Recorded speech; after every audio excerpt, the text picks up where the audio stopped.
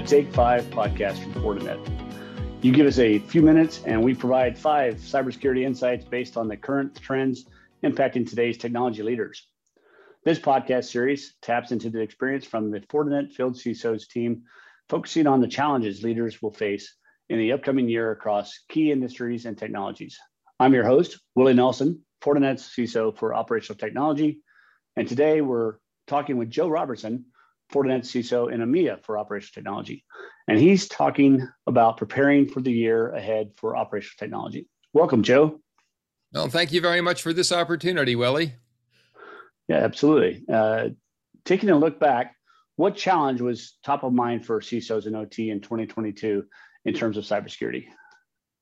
Well, Willie, I think 2022 was the year that a huge number of companies really realized that their production is at risk from cyber attacks on their operational technology.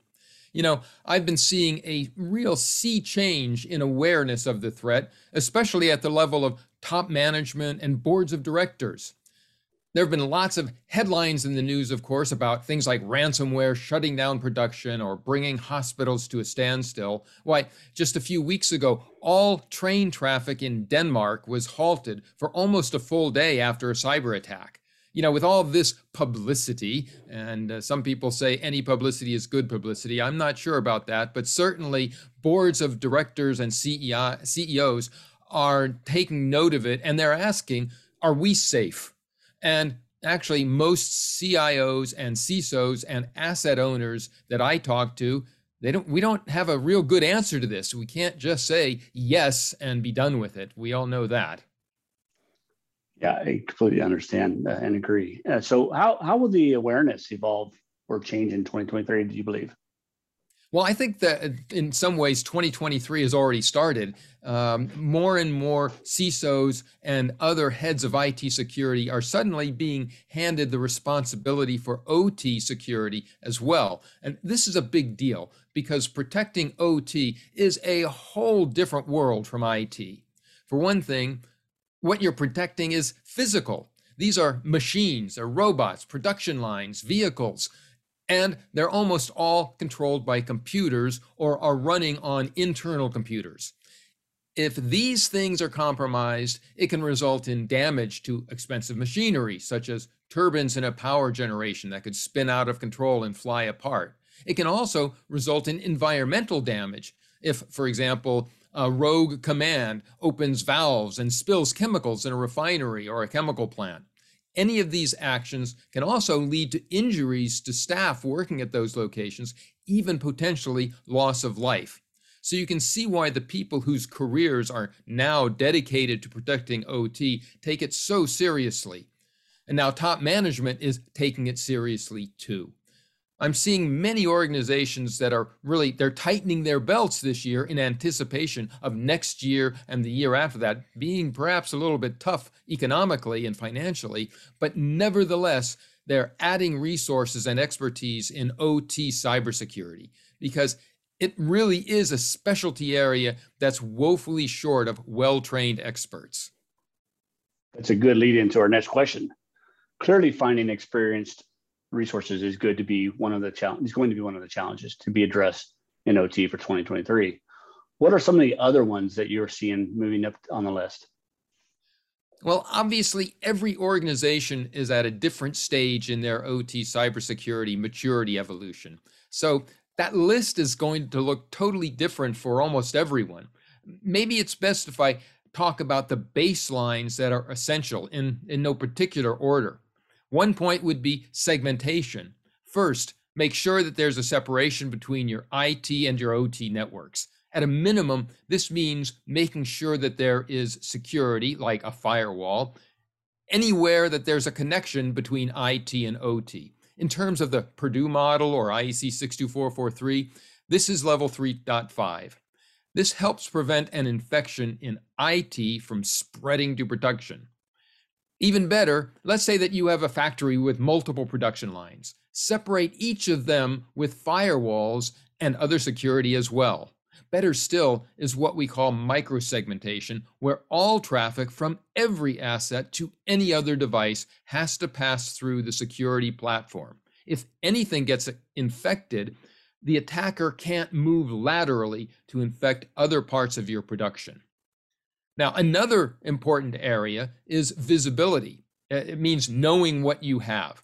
I don't know how many times I've had customers put some kind of probe in their production environment and see that there are lots of devices on the network that they had no idea were there. You can't protect what you can't see. A third key area is access management and secure remote access management. This goes way beyond just changing system passwords so that they aren't just default or password or 1, 2, 3, 4, 5, 6, although that is important, of course. You want to positively identify each user, not just a generic engineer ID, for example, and you also want to restrict any user's access to only those assets that they have a reason to access. This isn't because you don't trust your staff. It's because if any of their systems get compromised, you don't want the bad actor to be able to simply wander around anywhere in the systems on your network. And in many cases, you've got vendors or vendors of certain parts of your production system, like maybe the pumps or robots or generators or whatever, who want to do remote maintenance or updates of their products. This is a good thing, but you have little control over whether or not their systems are compromised. So you want to ensure that they have access to their equipment and nothing else. Investment in secure remote access tools and zero trust access is far more cost effective than trying to repair the damage from attack on your production assets. So segmentation, visibility, and access management, it makes perfect sense. When you're talking with CISOs in OT, though, what are some of the overlooked cybersecurity strategies or solutions that you think would be really relevant or helpful? You know, one statistic that I really find compelling, especially for OT, is what's known as dwell time. Now, this is a number that's related to advanced persistent threats, and it describes how long an adversary has a backdoor into the network and is able to access that network.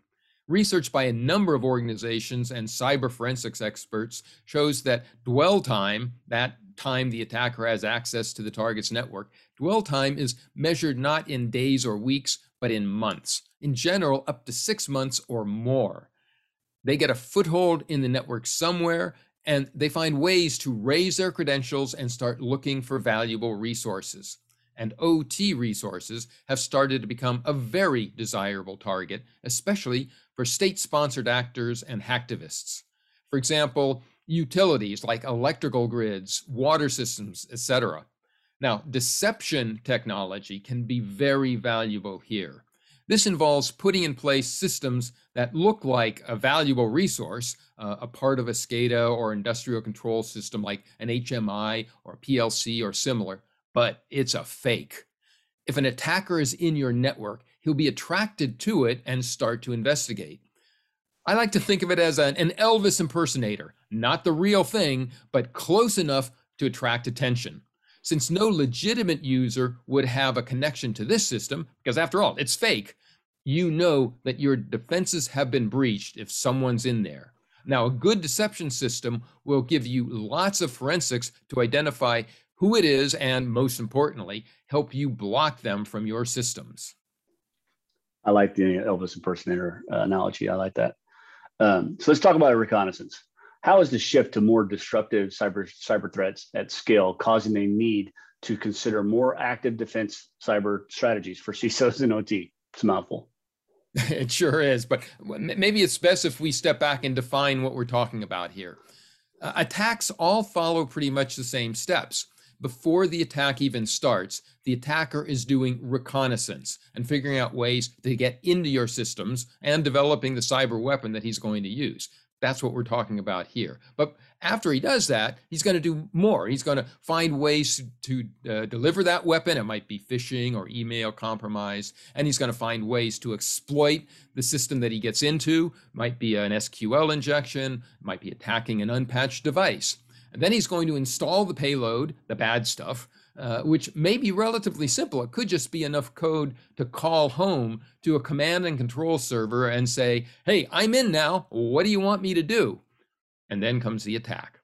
So cybersecurity is about trying to find the attacker anywhere along this path and break the chain so it never reaches the final phase of an actual attack.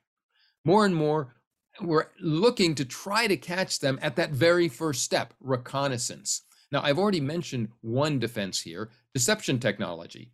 Another one to look at is a digital risk protection service, sometimes shortened to DRPS, as if we didn't have enough acronyms already, DRPS and all these others.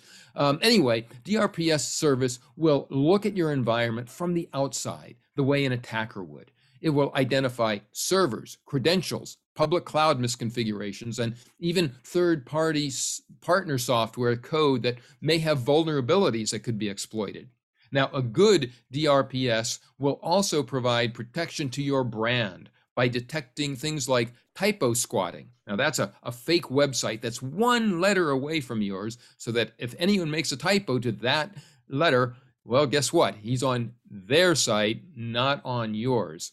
It'll also look for defacements, phishing impersonations, plus sometimes even rogue mobile apps, credential leaks, brand impersonation in social media as well. Some even go so far as to spy on what's being said about your organization on the dark web.